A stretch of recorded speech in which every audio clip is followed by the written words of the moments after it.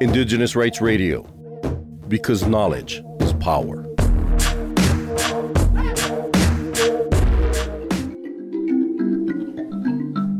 They noem het the elephant in the room. Dit is iets waaroor bitterman met die Khoi en San gepraat word as die oorspronklike aboriginal eienaars van die grond.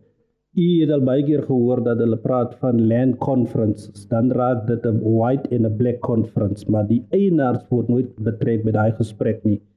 So kom ons gaan gou terug na 'n tyd in 1652 toe Jan van Riebeeck hier kom, het hy gekry die Khoi en San mense en die verskillende stamme. Dit is op rekord in sy dagboeke volumes 1 tot 3.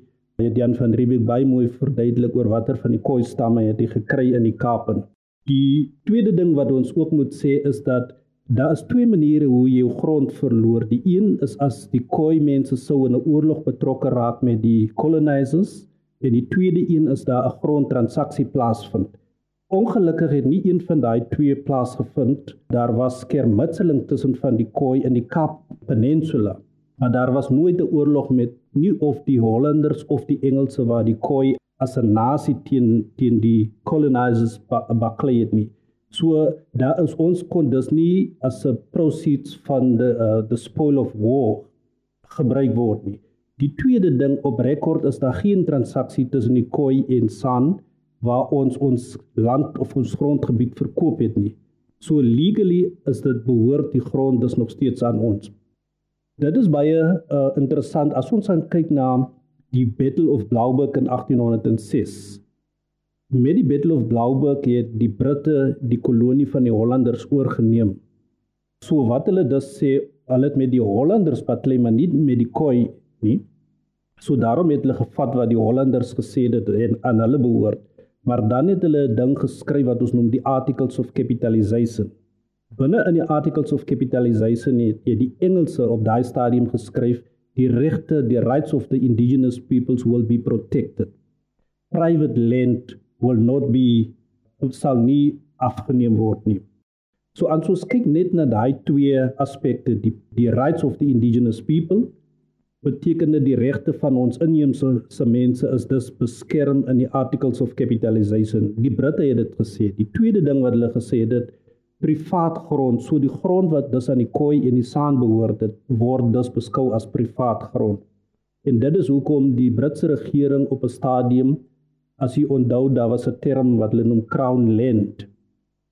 Die Crown Land was eintlik die grond wat behoort het aan die Khoi en San, wat die Britse regering onder die protection van die British Crown gehou het on behalf of die Khoi en San.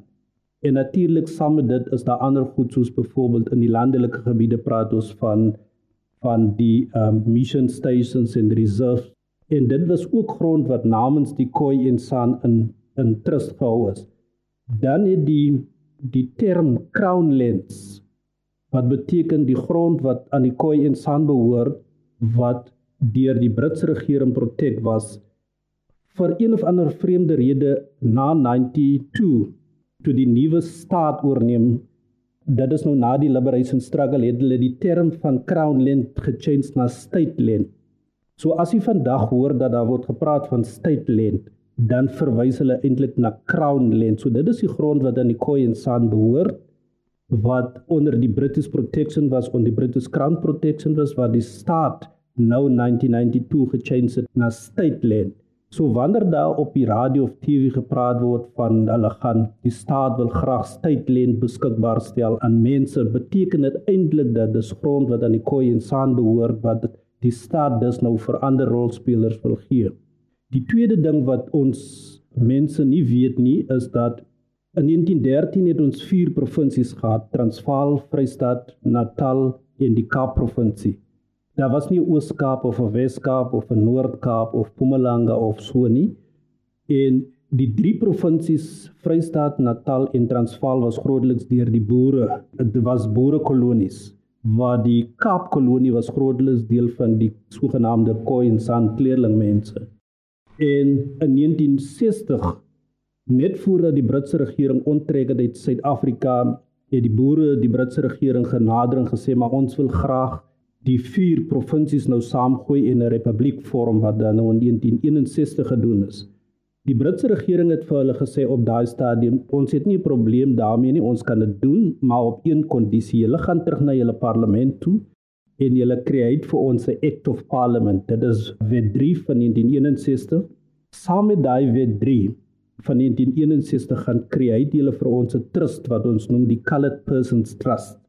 En dan sit julle vir ons al die grond wat behoort aan die Khoi en San, die hele Kaap-provinsie.